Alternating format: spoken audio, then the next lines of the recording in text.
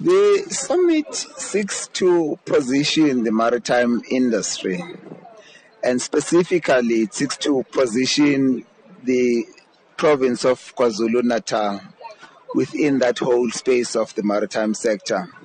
And the reason you would want to do that as a province is because KwaZulu-Natal is still by far the most vibrant maritime area. You've got two ports here, you've got the port of Richards Bay, you've got the port of Durban.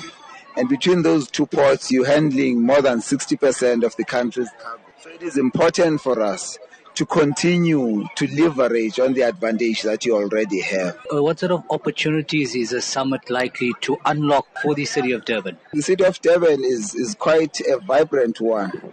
But what the city needs to do is to think carefully about how does it enable more activity. There's a whole lot of people, there's a whole lot of other industries that want to locate within the KwaZulu-Natal area.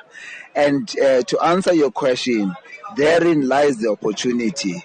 But KwaZulu-Natal would have to do certain things. It would have to address issues of spatial planning. It would have to address issues of general planning. It would have to have closer relationships between industry, government, and the port owners, which is the National Ports Authority.